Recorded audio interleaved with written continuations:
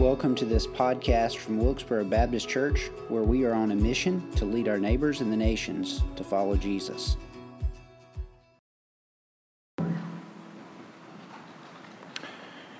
Mental health has seemed to be a big topic right now. When you turn on the news or you listen to whatever channel, it seems to be just something that's on a lot of people's minds. The last 2 years with this pandemic really took a toll on a lot of people's mental health. I read a statistic that was in 2017, 1 in 5 people was struggling with some kind of mental health.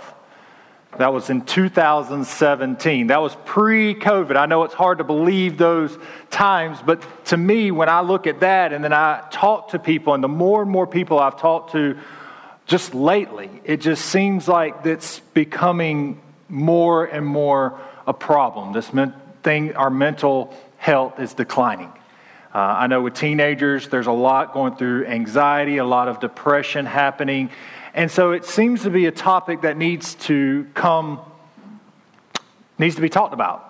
And as I was thinking about what to preach on, and Pastor Chris is going to preach on the Philippians 4 passage next week on anxiety and how to kind of work through anxiety, I wanted to kind of look at some of the causes of it and maybe just kind of recognize a few things about that, looking at Scripture and a particular story that came to mind. So turn with me to 1 Kings chapter 19. It's an Old Testament story. I'm going to give you a little background for those that are not familiar with the Bible. You've maybe never read it, or this is your first time, you're still learning. So you had Adam and Eve, who were the first humans on earth. God created a paradise for them. They lived there and had everything they ever needed. And then they gave over to sin. They gave over to temptation because they went against God's obedience. They were kicked out of the garden. And then they led and they had to work the land and cultivate and find their own things to live in, their own home. And as they grew, more and more generations come. This man named Abraham came. God anointed him and said, I will make you many generations. So God did anoint him. He made this great land. He had 2 sons. He had Isaac. Then Isaac came along, and Isaac had Jacob, and Jacob had 12 sons. And you have the 12 tribes, and they came together, and they formed one kingdom. Okay, have I lost you yet? Everybody still with me? In the room they are. I hope you're nodding your head on Facebook. So you had one kingdom. You had King Saul, King David, King Solomon. After King Solomon, things went a little weird for Israel and the Israelites. They started really disobeying God, and they actually split, and you have the northern kingdom and the southern kingdom. And I tell you all that because that's where we pick up the story. We're picking up the part where they're in the northern kingdom, okay? These are 10 of the tribes. They've created their own king. They have some kings were good, some kings were bad. So when you're reading the Bible, and if you're reading through, I know a lot of people they like to read through the Bible in 1 year. You're going to get to the history part, and you're going to get to Kings, and it's going to be, this king was king of Israel, this king was king of Judah, and you get confusing. It's okay. They're always confused, okay? But we pick up the story. We're in the northern kingdom, and we're going to look at a man named Elijah. Elijah was a prophet that was anointed by God, and he did miraculous things. The first thing he did was he told the king Ahab that there would be no rain for 3 years. They would be in a drought, which is kind of a bummer. And that was because of all the evil things King Ahab was doing. And then that 3 years went by. There was a battle on Mount Carmel where he showed the other gods, the prophets of the Baal, they were wrong, and God's mighty power came down and took an altar. And that's where we pick up the story. 1 Kings chapter 19, we're going to read verses 1 through 8. Now Ahab told Jezebel everything Elijah had done and how he had killed all the prophets with the sword. So Jezebel sent a messenger to Elijah to say, May the gods deal with me, be it ever so severely, if by this time tomorrow I do not make your life like that of one of them. Elijah was afraid and ran for his life. When he came to Beersheba in Judah, he left his servant there, while he himself went a day's journey into the desert. He came to a broom tree, sat down under it, and prayed that he might die. I have had enough, Lord, he said, "Take my life, and I am no better than my ancestors." Then he lay down under the tree and fell asleep. All at once an angel touched him and said, "Get up and eat." He looked around, and there by his head was a cake of bread baked over hot coals, a jar of water. He ate and drank and then lay down again. The angel of the Lord came back a second time and touched him and said, "Get up and eat, for the journey is too much for you." So he got up and ate and drank. Strengthened by that food, he traveled 40 days and 40 nights until he reached Horeb, the mountain of God. So like I said, we've picked up, and Elijah has been this mighty prophet. God has truly showed that his favor is with him. He provided all of these things for Elijah. When Elijah had to tell them that there would be no water and there would be no food and there would be a great drought, which means there would be a famine, God sent him to a brook to camp out, and God let ravens bring him meat, and that he had bread and he had everything he needed during that time. God always showed that he was with him. That's why Elijah was anointed. And it led up to this big showdown. Well, you had King Ahab, who worshipped the fertility god of that time. And he was sold on the fact that his God was greater than the God of Elijah, the God of Abraham, Isaac, and Jacob, the God that created the universe, the God that created the Garden of Eden and Adam and Eve. That God was the mighty God. And Elijah that's what he spent his whole time trying to do, is show that he was. And so they have this test where the prophets of Baal come to him and says, "We'll do a showdown, an old-fashioned showdown." And the prophets of Baal, they do all of their rituals to create this altar, and it was whoever's God came down and consumed their altar, that was the God worthy to worship. Now Elijah was about the only prophet of God at that time. There was a few hidden because Jezebel, the wife of the king, had ran all the other Israelite prophets away. You did not stand up against this woman because she was out for power, and it didn't matter who was in her way, she was going to stop them. So they have this big showdown. Obviously God, the God of Baal, did not come. The prophets did everything they could. They went night and day, and nothing happened. And then Elijah prays a prayer, and God consumes the altar. What a mighty show of God's power. And so we've come off of that, and I missed one part. Some of y'all were wondering if I was going to miss it, but on the way back, after the showdown, it started raining. And in fact, Elijah looked at Ahab and said, "It's going to rain. You need to get in your chariot, go." And Elijah outran the chariot. He got back to the kingdom. He got back to the throne room before the king did. And he got there. So we should all be excited at this point.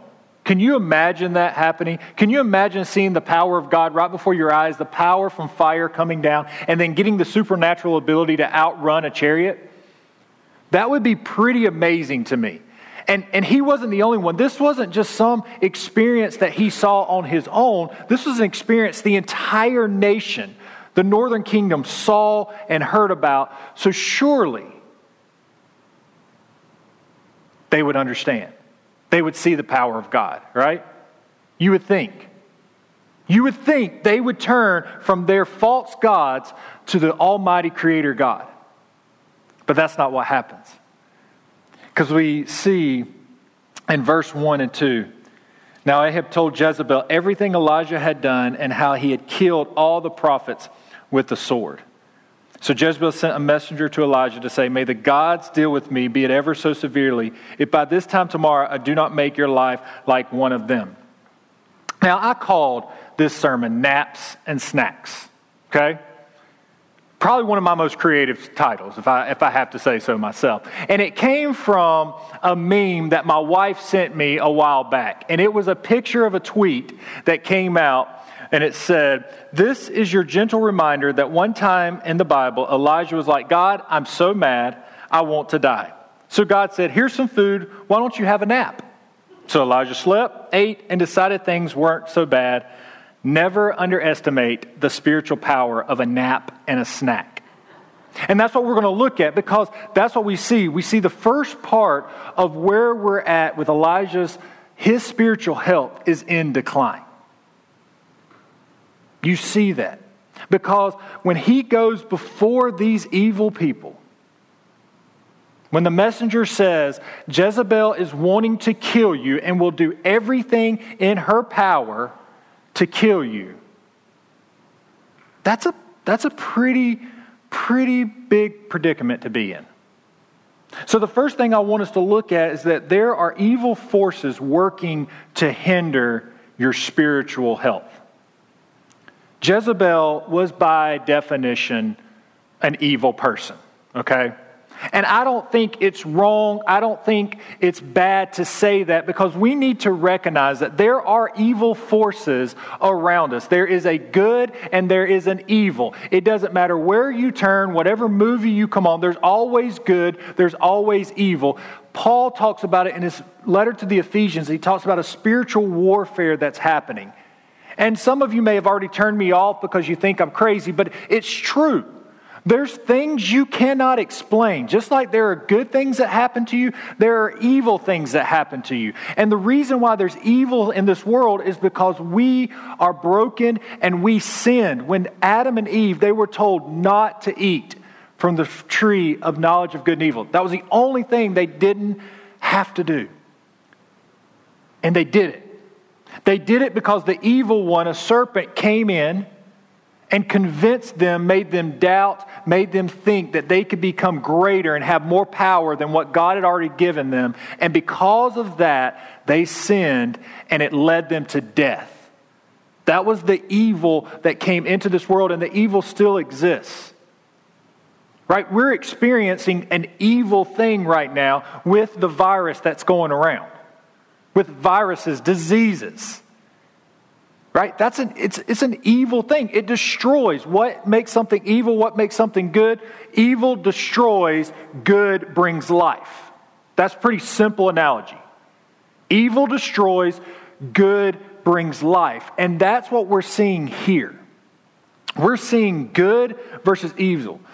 One scholar said that Jezebel was a woman that had the fierceness of Ahab, or had the fierceness that Ahab lacked, the civil authority the prophets of Baal lacked, and a freshness for battle that Elijah no longer possessed. She is as worthy as an opponent as God's servant ever faced in Scripture. Who or what can defeat her? And it's true. Later on in a story, not to do a spoiler alert, but if you continue reading, she goes and approaches a gentleman about some land. And it was good land. It was a vineyard. It was a good for crops and stuff. And he didn't sell it to her because it had been in his generations for years. So she kills him and takes the land. Evil. She wanted to destroy everything in her path. Anything that did not give her power, she destroyed. That's evil. And we have people like that today. There are people that were evil, that they do everything they can to destroy all that is of living. Some don't know they're doing it. Some don't know they're doing it. They've allowed Satan and his demons to come and influence them. Or they've allowed other things, other gods to influence them that leads them down to destruction instead of leading them to life. And Elijah, he had hope to begin with, but it was slowly starting to fade, which is what we get to at this point in verse 3. It says, Elijah was afraid and ran for his life, which leads us to the second thing, that eventually you will become exhausted, which will affect your spiritual health. This is where I want to spend a lot of our time on today, kind of looking at, because it is big in our culture right now. There is this busyness culture that is tearing companies apart, tearing families apart, tearing people apart. And if you don't know what I'm talking about, it's like this. If you're not busy enough, then you're not making a big impact. That's what it seems like. If you're working in any corporation, it seems like you've got to stay busy or you're not doing your job. There's a glorified thing that we have as workaholics where if you don't put in, it's no longer good to put in 40 hours. If you're not putting in 60 hours a week, then you're not doing a good job. And I would even be scared to say, and I'm hesitant to say it, but I feel like needs to, we get that way in our own lives because we feel like we've got to keep doing.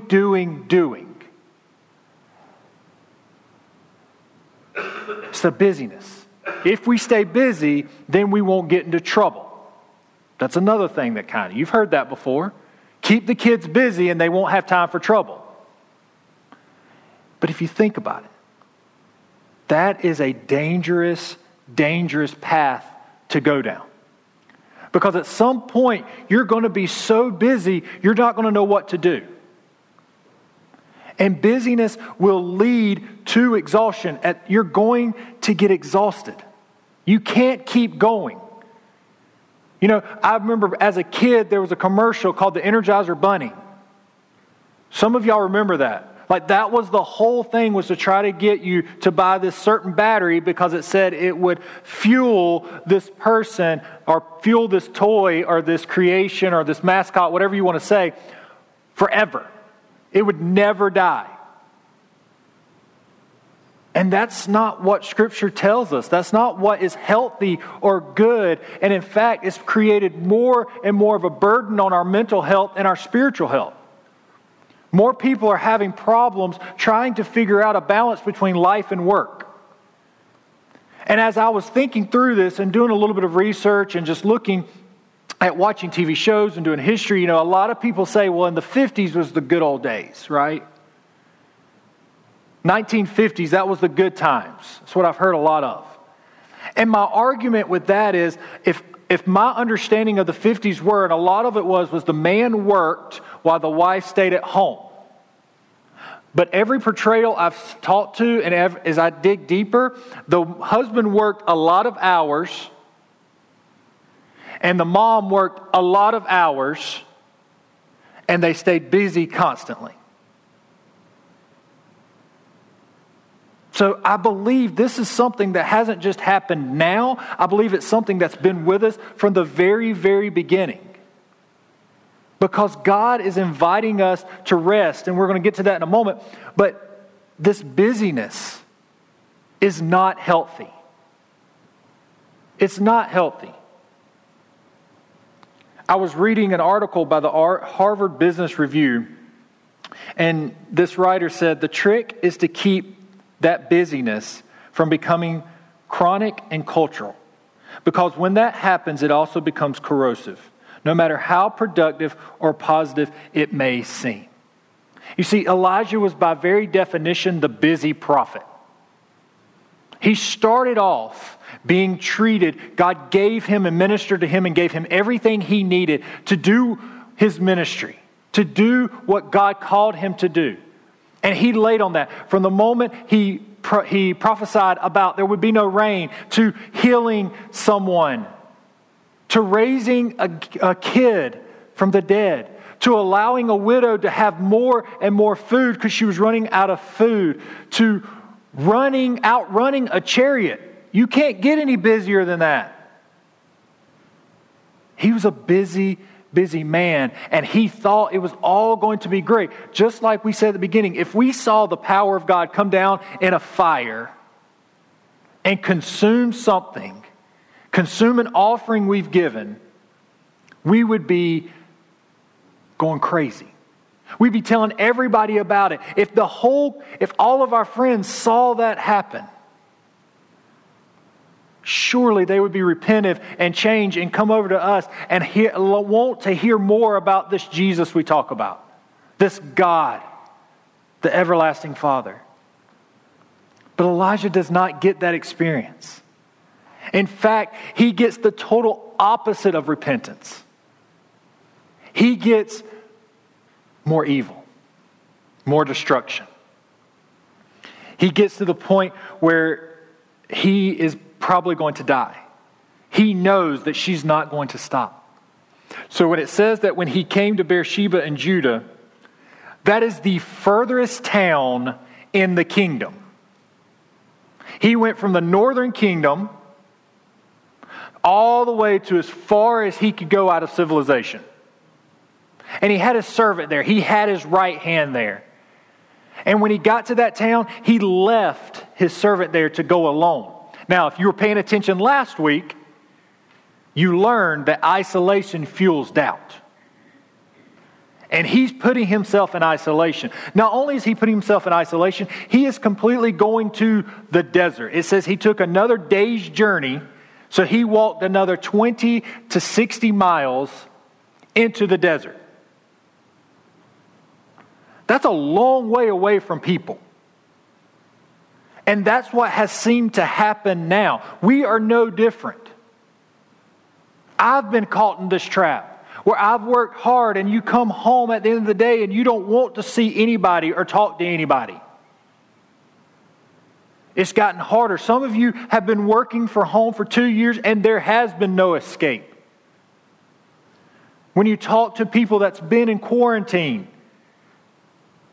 after 14 days of staying with the same people, you're ready to leave. It's true, right?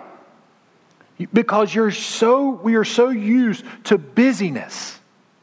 So used to busyness. Everything around us pushes us to this level and it's not helping us. It's just making us tired and exhausted. And when we get tired and we get exhausted, we start giving up. And that's exactly what Elijah did. Elijah said, I'm done. He left his servant there because I really believe he was wanting to die. He's no different than any other leader in the Old Testament. Moses, the great leader who led the Israelites out of Egypt, out of slavery, out of captivity, had what they called the finger of God. God anointed him and said, you're going to lead these people. And he led them for years. Saw miraculous signs. He walked through a sea. Now, seeing fire come down from God and consume an altar is one thing. But if I'm walking and I come across a body of water that I can't cross and I've got the enemy, I've got evil forces coming at me, and then all of a sudden it parts like this aisle right here and I can walk on dry ground and see water on this end and water on that end, that's a pretty remarkable moment. And then once you cross, you see your enemies and the evil ones be destroyed. That's a mighty power. That's an amazing thing that's going to hold on to you forever. But it didn't. He went wandering through the wilderness, and because the people chose different paths, because they chose to be disobedient to God, because they chose to try to stay busy, it led to frustration. And at one point, Moses is going up to God and said, just destroy them. Let's just start over. We just need to start over. Like this ain't, God, I don't know what this experiment was, but it didn't work. Let's just start over. Just wipe out. Let's go back. He was tired. He was willing to die. He was ready to die, and God gave him strength. David, King David, was the mighty king, man after God's own heart. Do you know all the Psalms that he wrote? And he wrote a lot of the songs. Most of them are laments, which means they are sad songs. He was worse than Taylor Swift. Sorry, Swifties. But he was. There were sad songs. And multiple times he's like, I'm ready to die. God, just take me. I'm ready to be with you. This is not good. I don't like this leadership thing. People are annoying. I'm just ready to be away. I just need to be with you. Most of his psalms are laments. Sad songs. Songs of desperation. Songs of exhaustion. Because exhaustion will destroy your confidence. And when you destroy your confidence, you destroy your courage. And as one scholar said, courage is the keystone in the arc of a character. It gives strength and stability to all our other qualities. You've got to stay strong. You've got to work through this exhaustion or prevent the exhaustion. And that's where, in verse 5, it says, "Then he lay down under the bush and fell asleep." He fell asleep. All at once, an angel touched him and said, "Get up and eat." He looked around, and there by his head were stone bread baked over hot coals and a jar of water. He ate and drank and then lay down again. The angel of the Lord came back a second time and touched him and said, "Get up and eat, for the journey is too much for you." So he got up, ate, and drank. We'll stop there for a brief moment, because this is where the nap and the snacks help. If you read that, a simple interpretation is God said, okay, you're tired. Your spiritual health is on the decline. Here's a tree. He plants a tree in the middle of the ocean. There are trees in the ocean, but he was in the desert. Goes to the middle of the desert, finds a tree. And this is not a big tree. It's a broom tree. But he finds shelter, and he finally sleeps. He is full of exhaustion, and God wakes him up. Now, some would say this is a time for God to rebuke him. Right? You've heard that. You've been told that. Somebody's tired. Somebody feels like they're not doing their job. Well, they just need to work harder. If they work harder, they'll snap out of it. Just snap out of this. Just snap out of this depression. Just snap out of what you're feeling. You're just being moody. Just work harder. Or just pray harder. Or just fast harder. Or just sing songs harder. You know what people did that was harder, that tried to win glory? Was the prophets of Baal. On that showdown, they were trying to call down their gods to come down, and they kept going harder and louder and stronger and faster, and it didn't work. What worked was Elijah dropping to his knees, saying a simple prayer, "God, let your glory be revealed." Same thing's happening right here, where he has taken a nap. Elijah has found a place to finally sleep. And instead of being ridiculed and rebuked, he's being comforted. There's no condemnation at this point. There's only comfort. So meeting your physical needs is necessary for your spiritual health. Don't neglect that. A lot of times, we just need to sleep. Sometimes, you just need a nap. Right? You just need a nap. You're exhausted. Listen to your body. When your body's telling you you're exhausted, that means you should listen to it. You need sleep. You know what the greatest gift you can give a newborn mom? You know what the greatest gift you can give a newborn mom? Dads know. A nap. A nap. Have y'all seen the new Disney movie Encanto? I'm probably saying it wrong. Have y'all seen this? Has anybody seen this? I've got parents in the room and they're shaking their heads. You have got to see this movie, okay? It's about this house, and they have magical powers, and all the kids have magical powers, and they all do crazy things, and they heal people through food, right? Heal people through food. They have one guy, he shapeshifts, and he, kind of brings people joy and joking. You have another person that's really, really strong and lifts stuff. But there's one scene at the very beginning when they're explaining all of their powers. And the son, the kid, the teenage boy, is a shapeshifter. Means he can just take any shape he chooses. And they have a scene where there's a newborn mom with the baby, and she's exhausted. And he turns into her so the baby will go to him and gives the mom a pillow, and the mom takes a nap. And he entertains that child while mom takes a nap. Right? To me, I'm like, that is genius. Of all the times you could use your powers and you're going to give a mom a break, that's a superpower.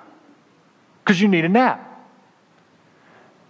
Now, sometimes guys think you shouldn't take a nap because we are kind of instilled that we need to go longer. We need to be busier. We can man up.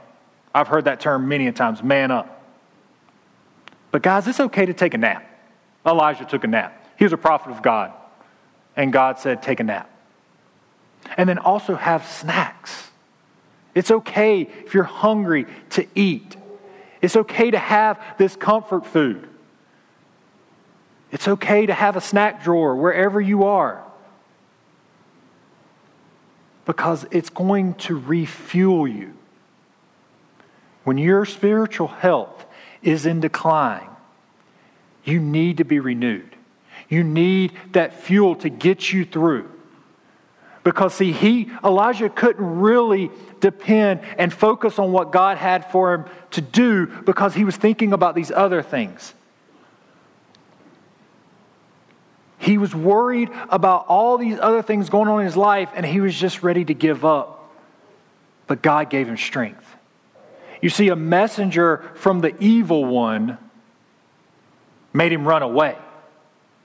A messenger from the divine one, the holy one, the good one, gave him life. Because when he come down in verse 8, so he got up and ate and drank, strengthened by that food. He traveled 40 days and 40 nights until he reached Horeb, the mountain of God. Or another name is Mount Sinai. You see, this was the holy mountain. This was the mountain that Moses went up on and got the commandments from God. This is the mountain that Moses got to see God face to face. This was a known place. This was a place of worship. This was a place of encountering the Holy One. And when he finally got nourishment, he was able to go worship. Now, some of you you haven't been able to worship for a long time. You haven't come to a church and set foot on a church because you don't think you can worship, or you've tried to worship, or something's not right. But I'm telling you, you need to be refueled by God. Maybe you need to take a nap. Maybe you need a snack. Because that's when you can get God. Take care of your body and get it healthy and get it refueled and get it to the place where you cannot have to worry about the distractions around you, but you're focused on the Holy One. And that's what he did. Because the next part of the passage, when Elijah goes to this mountain, this glorious mountain, he's still a little scared. Because he enters a cave and he stays in a cave. But this is where he hears the voice of God. And the voice of God did not come in a whirlwind. It did not come in fire. It did not come in an earthquake. But it came in a gentle whisper. And you can only hear that whisper when you take a moment and rest. When you take a moment and rest.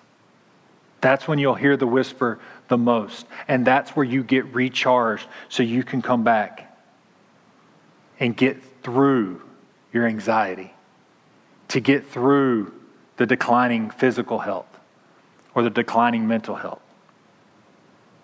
You see, we all want to be given that spirit of power. Paul tells Timothy, for God did not give you a spirit of fear, but a spirit of power and love and self-control.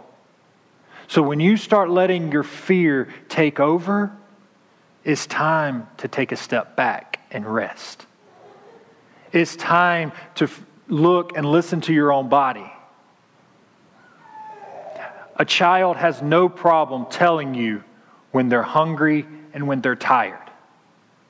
And we listen to children. Why don't we listen to adults? The greatest thing you can do with someone that's struggling is not to tell them to pray more.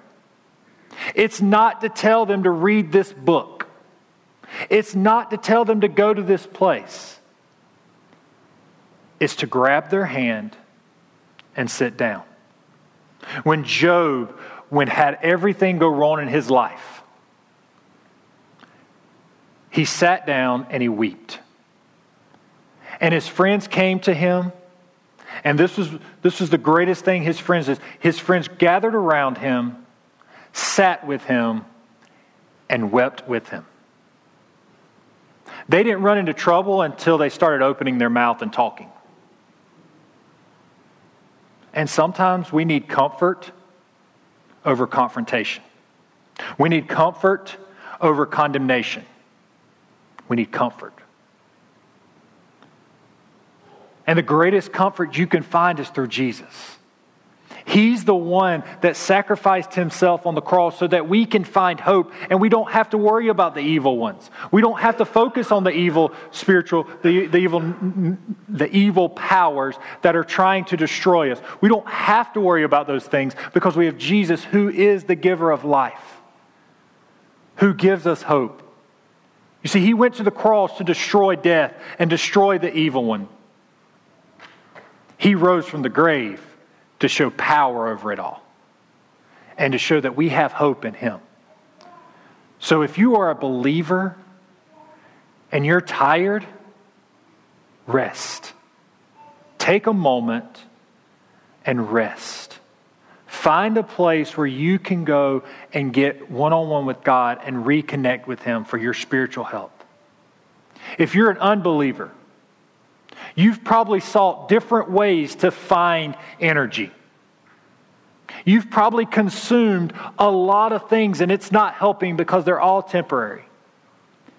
Jesus is the only thing that is eternal. He's the only thing that will sustain your life. Let me tell you about my Jesus. He makes the way when there is no way. That's my Jesus. Is that your Jesus? Maybe you need to commit to that. Maybe you need to say, I need Jesus in my life. How do I know more about Jesus? Because he's the one that wants our burdens. He asks us to come and give us his burdens. Give us our burdens so we can have rest. So maybe you need rest. Maybe it's time for you to take a nap and get rest, and maybe it's time for you to get some snacks. And a snack could simply be tuning in, sharing this, reading your Bible more regularly, finding the Word of God. For Jesus said that he is the bread of life. So just give a taste. David said, taste and see, for the Lord is good. Just a little snack to get you through this busyness that's in your life so that your spiritual health will increase and you can come to Jesus and focus on him and be able to worship. Let's pray. Father, thank you for all you've done. Thank you for your love. Thank you for your grace. Thank you for your mercy. Thank you for the reminder that sometimes we get caught up in all the busyness that we forget about you. We forget about that you're the one that gives us strength. You're the one that can sustain us. You're the one that gives us hope. That you are the good one because you bring life. Lord, there's somebody listening, somebody focusing on a thing in their life that's destroying them. Some sin. And they need to admit that and confess that. They need to bring it to you, bring it to this altar, lay it down before you, and let you take it away. We ask these things in your Son's name. Amen. Thank you for listening to this podcast. Remember to like and subscribe wherever podcasts are found.